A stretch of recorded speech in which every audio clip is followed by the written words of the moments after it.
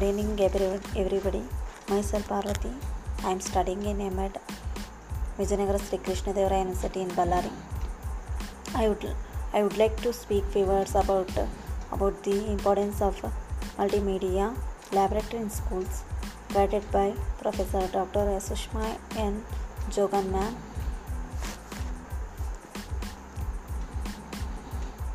First point, it will help creative learning, and it will create technological words, help for cooperative learning,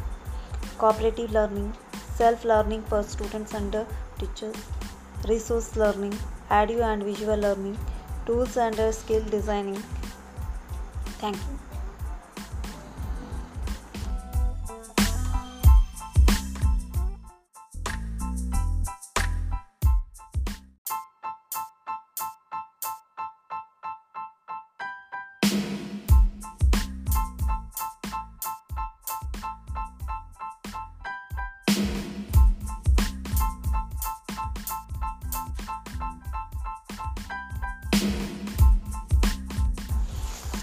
Good evening, everybody.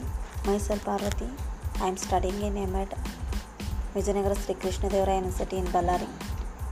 I would like to speak few words about the importance of multimedia laboratory in schools, guided by Professor Dr. Sushma N. Jogan ma'am.